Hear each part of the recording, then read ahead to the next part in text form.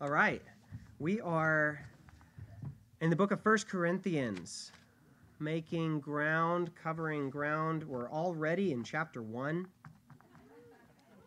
We're going to walk through the end of the chapter, starting in verse 18. Actually, we'll start in verse 17 for a good running start. We finished with verse 17 last week, but we'll start with verse 17 because we didn't really talk about the second half of that verse.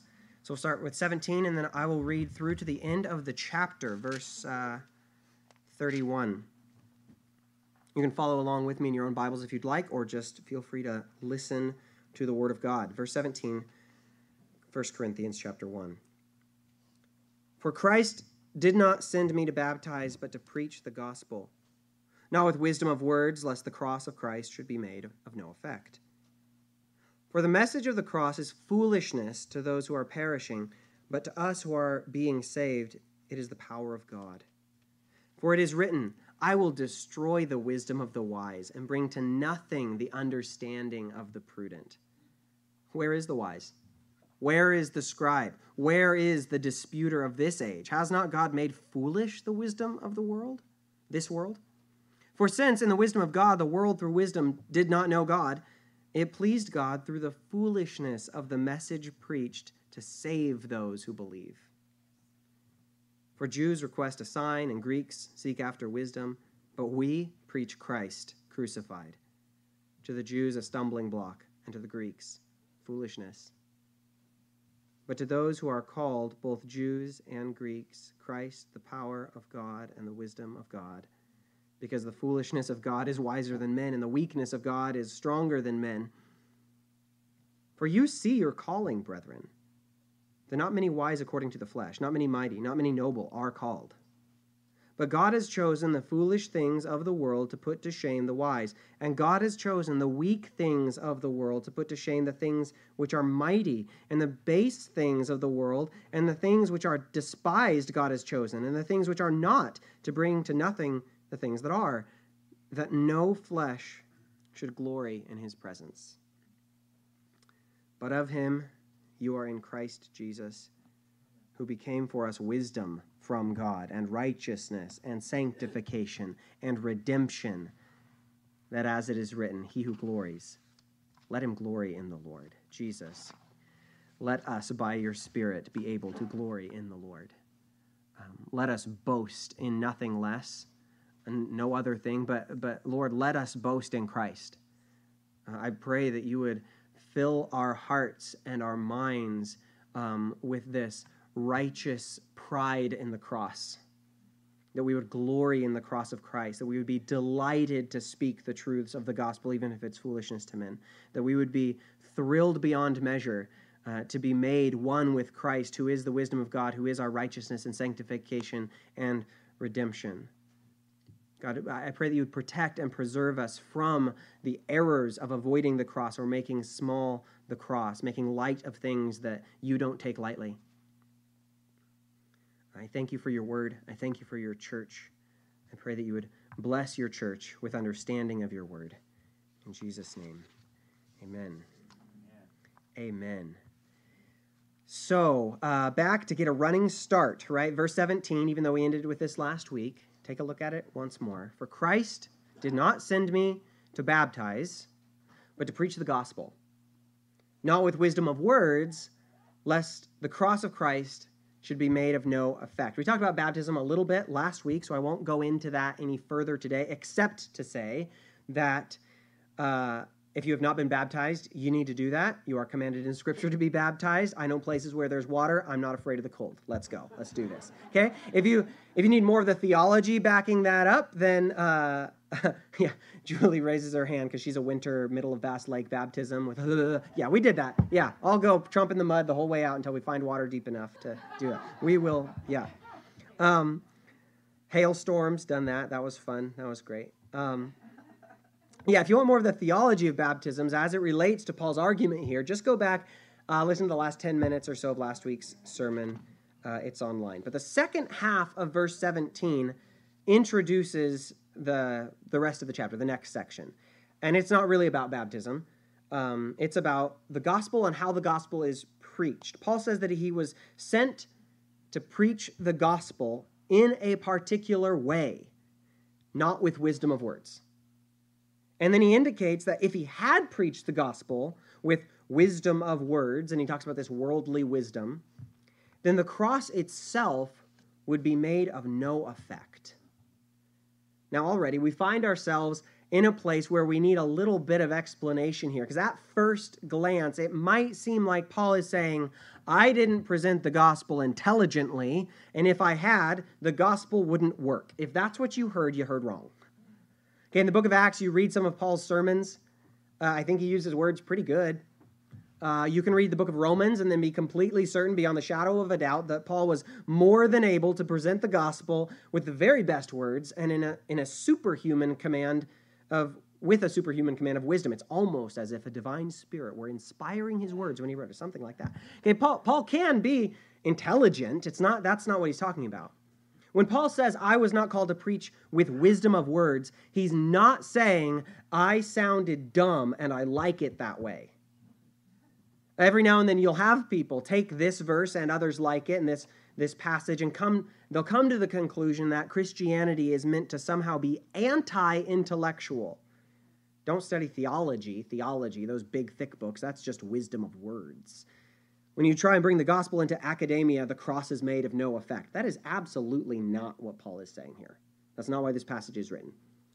It is true that the cross will be seen as foolishness. That is very clear in this passage. But it is only foolishness to those who are perishing. It's foolishness when your wisdom is broken. And Paul makes it very clear that the gospel and the cross of Christ are things of divine wisdom, of the highest wisdom.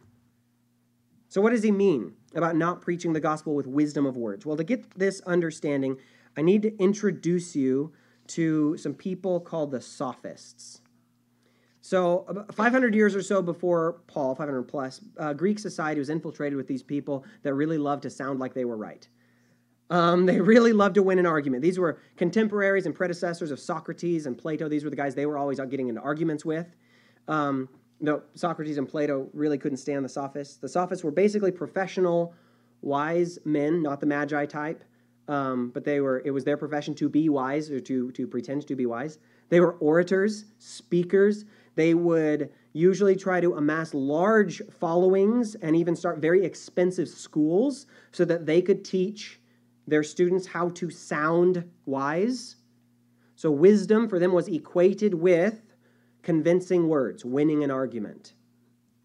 Now, their actual opinions didn't matter. A sophist could take both sides of an argument. The point was winning. And so they're different than philosophers in ancient Greece, in that sophists were not trying to promote a way of life or find truth or promote any particular world view. They were trying to make a quick buck and look nice doing it. The lessons they taught were not life lessons, but rather how to look right and sound right. These are the personalities with personality cults around them. Sophists made a lot of money by training people how to win arguments. And again, they didn't have one unifying belief or anything they were trying to convince people of necessarily, but they wanted to sound right. And if you paid them the right fee, you can sound right too. Being able to win an argument was very important in the ancient world, not just the Greek culture. But you can see why Paul would want to distance himself from these preachers for hire. He did not argue the way they did, just to make a point or just to make a dollar. And unlike the Sophists, Paul did have a message that he deeply cared about. Now, there's more to the history of the Sophists more than you probably want to know. But by the first century, they had already had their heyday. They'd become mostly a thing of the past. This is kind of overly simplistic, but one way of understanding this is that the Sophists on one side and the philosophers like Socrates, Plato, then Aristotle on the other side. Socrates was killed, but ultimately the Greek culture, the philosophers, won out. And by centuries later, they revered Socrates, who they killed. But by the time of Paul, even though the Sophists had kind of gone underground in larger Greek culture, in Corinth, we have many ancient sources showing that there was a Sophist renaissance in Corinth in the first century. And this makes sense, of course, knowing what we know about Corinth, right? They didn't have morals, and they had more than enough conviction in their own superiority to go around. They liked being the best. They didn't have strong philosophical convictions, They didn't care about virtue or the best way to live. They just knew that they were better than everyone else. So when you have that kind of worldview, you inevitably judge things based on deceptive appearances, because appearances are as deep as your values go. So when Paul says, I didn't preach the gospel according to wisdom, which he then identifies later as worldly wisdom, the word for wisdom there is Sophia, making the connection in the minds of the Corinthians very clear. Paul did not present the gospel like a sophist. It seems that Paul was very aware of people like this when he came to Corinth. It's only in Corinth where Paul makes it a point of paying for his own needs. He'll make the point later that it's good and right for someone who spends their life sharing the gospel to make their living through the gospel by the same means. But in Corinth, Paul makes an exception because he didn't want to look like those people who were just preachers for profit. So he refused any paychecks. He refused to take collections from Corinth. He says he robbed other churches. I mean, he'd go to other churches and take up a collection being like, I got to minister to these Corinthians. But if I ask them for money, I'm just going to look like the sophist, and they're going to be like, yeah, we'll pay you, argue for us, speak, give a nice speech. And he says, I can't do that. I can't look like the wise of this world. The gospel is not there so people can make money. The gospel is not there to make you look smart. So in verse 17, Paul is saying, if I came preaching the gospel like them, with that kind of wisdom, like the sophists, then the gospel would be no more than a random topic for your debate club. It would be a hypothetical, rhetorical, maybe an interesting bit of trivia, but not an actual world-changing, heaven-shaking, divine plan to save souls from a very real sin, death, and hell. They wouldn't have heard it like that. They would have been like, oh, interesting topic. You could have argued that better. So Paul didn't talk like professionals. Again, this is not to say he was stupid or intentionally, dumb down the gospel. He just wasn't going to present the gospel in a showy way that made it look like he was trying to convince you of something for the sake of convincing you of something. He wasn't going to present the gospel the way the sophists might, who didn't care about the function of a message, only the form of the message. Paul makes this very clear in 2 Corinthians, okay, his next letter to this same church, the same congregation. In 2 Corinthians 11:16, he says, even if I am unskilled in speaking, I am not so in knowledge. Meaning, I'm not following the rules of formal speech, but I know what I'm talking about. And then he continues and he says, indeed, in every way we have made this plain to you in all things. So there's a certain way of speaking and a certain way of writing that is not there to make a point clear. There's a certain way of speaking that's only there to make sure you know the communicator is smarter than you. That's not helpful. It's impressive, and people might walk away being like, that was a really smart guy. Paul's like, that's not what I'm interested in. I don't need to convince you of my intelligence or my skills as a speaker. I need to convince you of Christ and Him crucified. So Paul doesn't preach the gospel the way the sophists did. He does instead by making things plain, simple. And because of this, because he didn't give speeches the way the pros gave speeches, they weren't as entertaining. They weren't as impressive. The messenger, Paul, sounded foolish to them. And that's okay with Paul, because the selfish, carnal, worldly people that he was preaching to, the message sounded foolish too. So verse 18 and 19, it says, for the message of the cross is foolishness to those who are perishing. But to us who are being saved, it is the power of God. For it is written, I will destroy the wisdom of the wise and bring to nothing the understanding of the prudent. Now, Paul makes a two-part argument in 1st and 2nd Corinthians. Part 1, the messenger of the gospel is bound to appear foolish to those in the world because, part 2, the message of the gospel will appear foolishness to the wisdom of the world. The message of the cross is foolishness, again, if your wisdom is broken. The message of the cross is foolishness to those who are perishing, but to those who are being saved, the message of the cross is the power of God.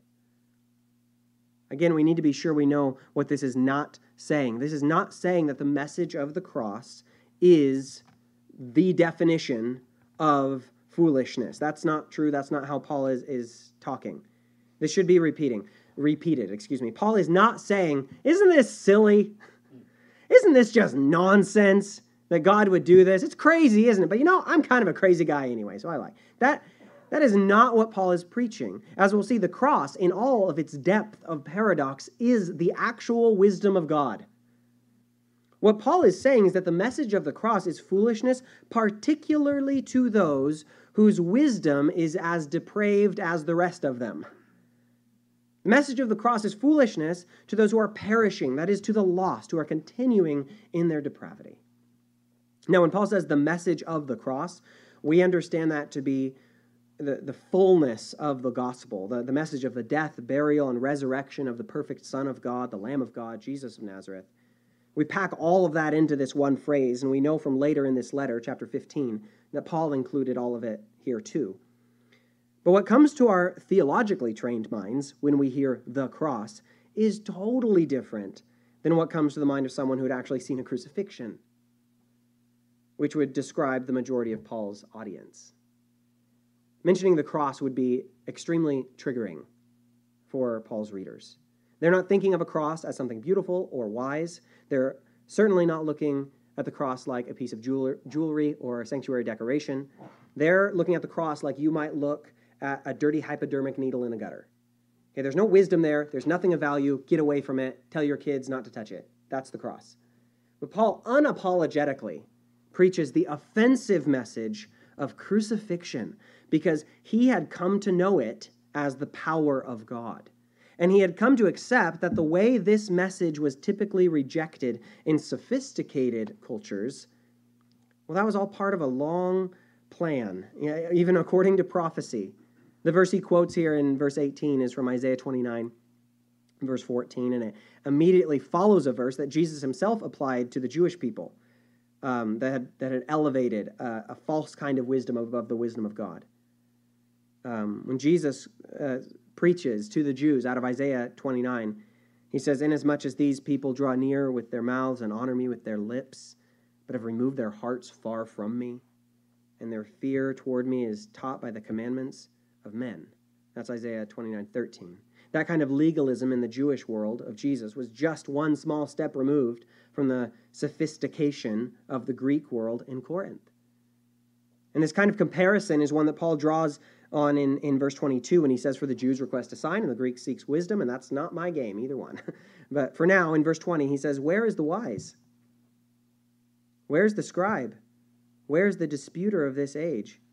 Has not God made foolish the wisdom of the world?" And sorry, I kind of skipped verse 19 where he quotes Isaiah. Says, "I will destroy the wisdom of the wise and bring to nothing the understanding of the prudent." He says this has always been God's plan, for the people who think they have it all together to be surprised by the gospel that they don't. When Paul and the other apostles and the first generations of the baby church said that the message of the cross was central to life, that it was their way of life, that the cross, rather than an emblem of suffering and shame, was the power of God and the goodness of God and even the beauty of God, yeah, they seemed crazy to a lot of other people. They seemed like fools. This was not the wisdom of the world. It was the exact opposite of the wisdom of the world. That's not because wisdom is wrong, and it's not because the gospel is foolish. It's because what passes for wisdom in this world has to be called by God what it is. It's foolishness with a pretty face. Because the so-called wise, those with the wisdom of the world, would say things like, "God can't have a son. That's ridiculous. It doesn't make sense. God was so powerful, then how could he suffer? That's ridiculous. It doesn't make sense." The worldly wise would say then and would say now that the crucifixion, well, it's ridiculous at best, and it's the pinnacle of all human and divine cruelty and delusion at worst. And Paul says, that's my cross. The cross shows that kind of wisdom, your kind of wisdom, to be the foolishness that it is. When he says, where's the wise? Where's the scribe? Where's the disputer, the debater of this age? He's saying, look among you, look around, look at your church. Find the person who got here because of their good sense. Find the person in church who is here as the wise. Who got saved because they were more wise than their unsaved neighbor? How about the scribes? Those are the scholars, the people that know the word. Who got here because of their superior theological intelligence or education? Did someone pass the entrance exam for heaven with a really good essay? No. Is that how this works? How about the disputers of this age? That's the sophists, the arguers, the people that just like to pick a fight. Doesn't matter which side. They debate for the sake of the argument. Is that the way you made it into the family of God? By picking a side at random and then just coming up with good arguments to smash your opponents? Clearly, no. In verse 21, he says, "For since in the wisdom of God, the world through wisdom did not know God, it pleased God through the foolishness of the message preached to save those who believe." He says no one thought their way to the gospel. No one just got down with, paper and pen and their calculator and figured out how to get to heaven. And again, this is according to the wisdom of God. It's not foolishness for foolishness' sake. It's God's wisdom revealing itself in a way that shows man's fallen attempts at wisdom, his poor excuse for wisdom, to be completely insufficient and foolish by comparison. It is through the wisdom of God that the world, through wisdom, did not know God. It's because God is wise that he came up with a plan that you can't just get from a class. You have to get by the very Spirit of God. Because God is wise, he prevented salvation from being attained merely through wisdom. Because of the intelligence of God, he determined that salvation could not be something that you could think your way to. Now, this was something the early church had to deal with, but even though they dealt with it rather effectively, subsequent generations of believers have been breaking and reinventing this awful wheel ever since. This has to do with the nature of the fall of man. We try bad things and we keep doing it until we die. See, there was those pretty early on in the church, these early heretics that right away wanted to say, well, the fall of man and the whole Garden of Eden thing, that was partial. They were saying Adam's sin in the garden, mankind, it was fallen physically. That's why we get sick and die. But not intellectually. Certainly we can think ourselves. The pure human mind can certainly attain to the heavenly things. That they would say that essentially man is a two-story creature that has a higher intellectual self and a lower physical self, that the moral evils of human history are examples of people succumbing to the physical or brutal desires. And their solution then, according to this faulty worldview, would be just think yourself into a higher plane of existence. This is a tired old heresy that has been patched and repatched and reinflated and patched. And it's been dressed up in many forms, but it's still the same lie. Even in the church, we sometimes fall into this trap where we think that if we knew the right things, then we would do the right things. And you think that until you know the right things and don't do them. We think that if we knew the right things, we'd do the right things, and then, of course, we would be good. One writer I really appreciate coined the phrase brains on a stick to describe this faulty view of humanity. You're just a thinking thing. That's it. You're just a brain on a stick. It doesn't matter. And it's like, we're not. We're more than that. We are more than that. If we're only thinking things, then if we think right things, we'll be perfect, or at least pretty good, passable. Now, the Bible teaches that we are fallen creatures, not only in our physical bodies, but in our minds and our souls as well. We can't think our way to holiness. And that's what Paul is getting to with these Greeks. He says that God determined in his wisdom, which is better than yours, to allow heaven to be opened not by human wisdom, but by human faith in a divine message. It pleased God through the foolishness of the message preached to save those who believe. This kind of faith in a God who dies for you was a hard pill to swallow for both Jews and Greeks, as Paul explains. He says, for Jews request a sign, Greeks seek after wisdom, but we preach Christ crucified. To the Jews a stumbling block, and to the Greeks foolishness. But to those who are called, both Jews and Greeks, Christ, the power of God and the wisdom of God, because the foolishness of God is wiser than men, and the weakness of God is stronger than men. The Jews and the Greeks inhabited two different intellectual planets, but they were orbiting the same sun. The Greeks, as we've said, were all about the logic and the argument and sounding really good, what they called wisdom.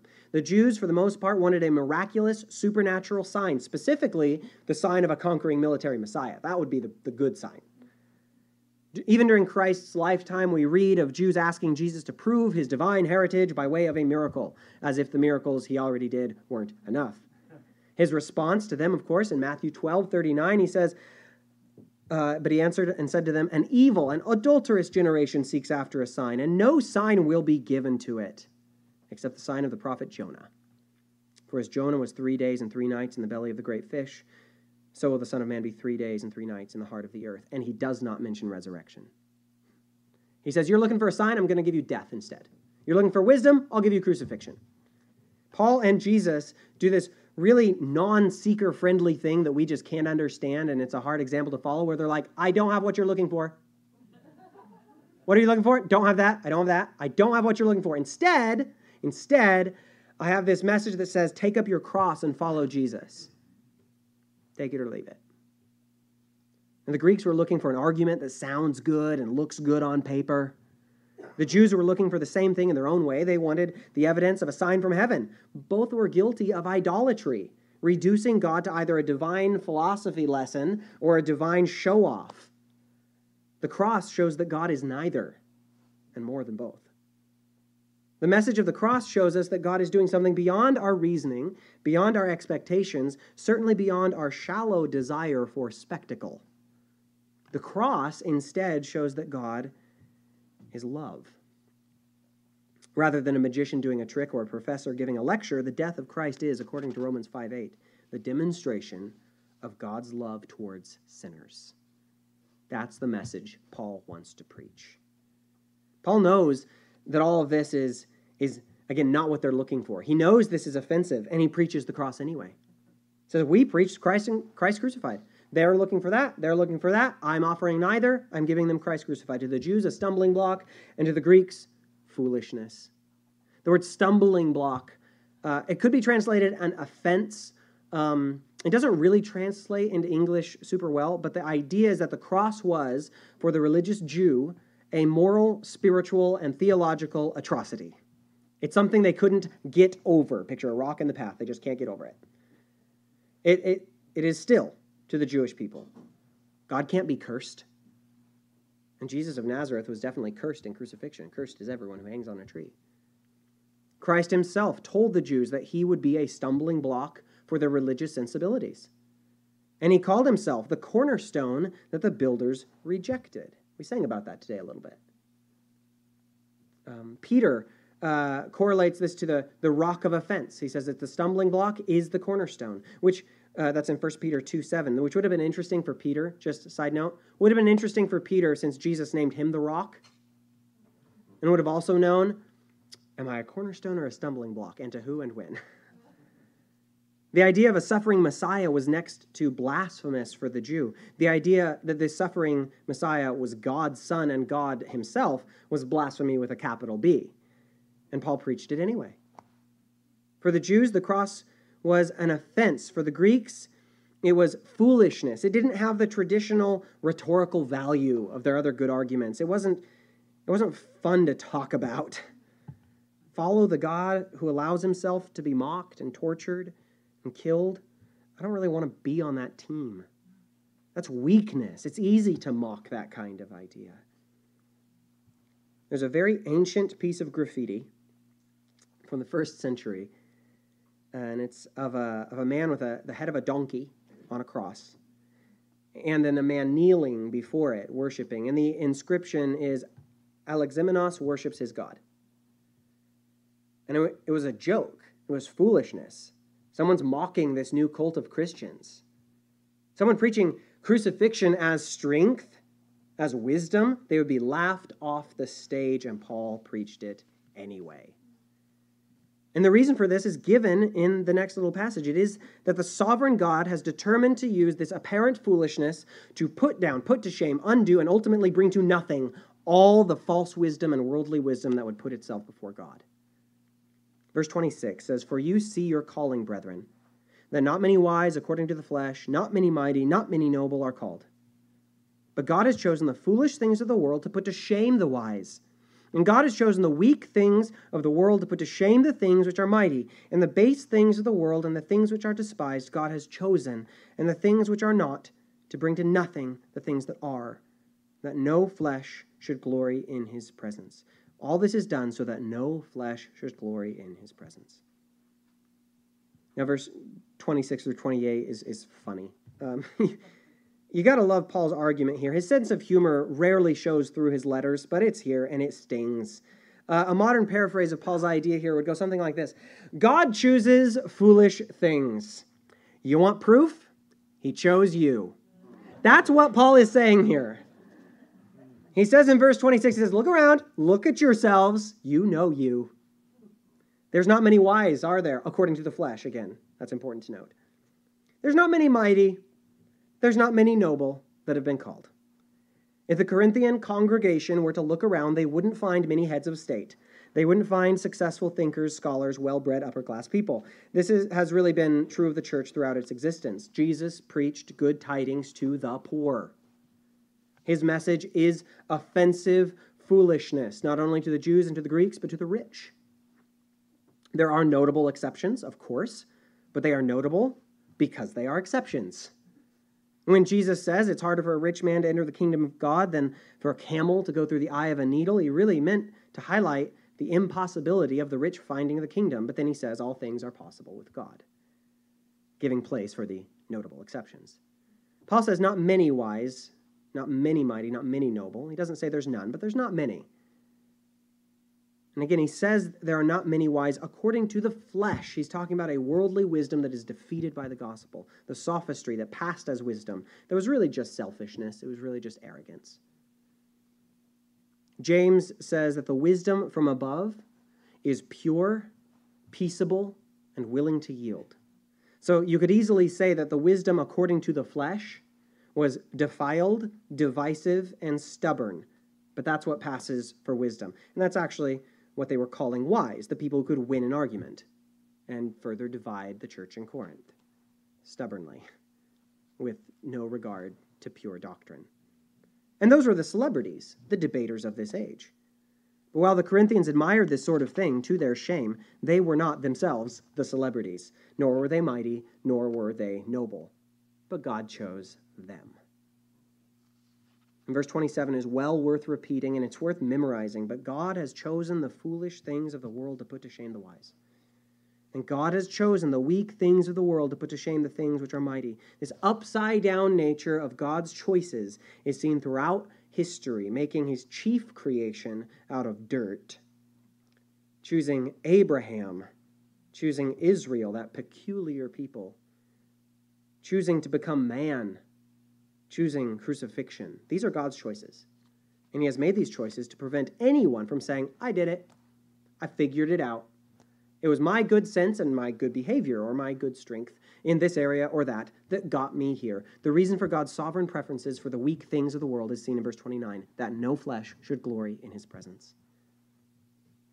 This entire passage about God's preference for the weak and Paul's emphasis on the cross, which is the epitome of weakness from one point of view, it's sort of a commentary on Ephesians 2:8 and 9, which you probably know. Ephesians 2:8 and 9, it says, For by grace you have been saved through faith, and that not of yourselves, it is a gift of God, not of works, lest anyone should boast. Grace is for the small, the weak, the powerless. Why does Paul make the cross so central to his message? Because it's impossible to cling to the cross and still be able to think you're the hero of the story. It's impossible to come and say, I glory in the cross of Jesus Christ. I live in the shadow of the cross. I proclaim Christ and him crucified. In fact, I don't even proclaim him. I am on the cross. I died with Christ on the cross. I was crucified with him. These are the things Paul says in Galatians. You can't do all that and still brag about your own good sense. If you have come to the cross for your hope, you must have hope in nothing else. In verse 30 it says, But of him you are in Christ Jesus, who became for us wisdom from God, and righteousness and sanctification and redemption, that, as it is written, he who glories, let him glory in the Lord. This quotation is a paraphrase of a piece of a longer passage in Jeremiah, I'm sure you know, in Jeremiah 9:23. It says, Let not the wise man glory in his wisdom, nor let the mighty man glory in his might, nor let the rich man glory in his riches, but let him who glories glory in this, that he understands and knows me, that I am the Lord, exercising loving kindness, judgment, and righteousness in the earth. for in these I delight, says the Lord. You can't think your way to heaven, but you can have the very wisdom of God in the person of Jesus Christ. You can't work your way to heaven, but it says here that Christ Jesus has become our righteousness and our sanctification and our redemption. For these reasons, we can glory in Christ and say with the song, I will not boast in anything. No gifts, no power, no wisdom, but I will boast. I will boast in Jesus Christ, his death and resurrection. Let's pray. Jesus, we ask for your power and your Holy Spirit to enable us to boast in nothing but Christ and him crucified, to proclaim nothing but Christ and him crucified. We are determined to know nothing short of the gospel. Jesus, we worship you. We praise you. We thank you for the wisdom and the power and the strength of God that is in the gospel, that Jesus died for our sins, that he was buried according to the scriptures, that he rose again according to the scriptures. We thank you that these are not just truths, but these are our truths. We were buried with you in baptism. We will rise with you in salvation. Thank you, Jesus, our righteousness, our sanctification, and our redemption. We glory in nothing but you. And in your presence, we hold on to nothing but the cross. In Jesus' name, amen. Amen. Amen. Please stand. Praise God from whom all blessings flow. Praise him, all creatures here below. Praise him above, ye heavenly hosts. Praise Father, Son, and Holy Ghost. Amen.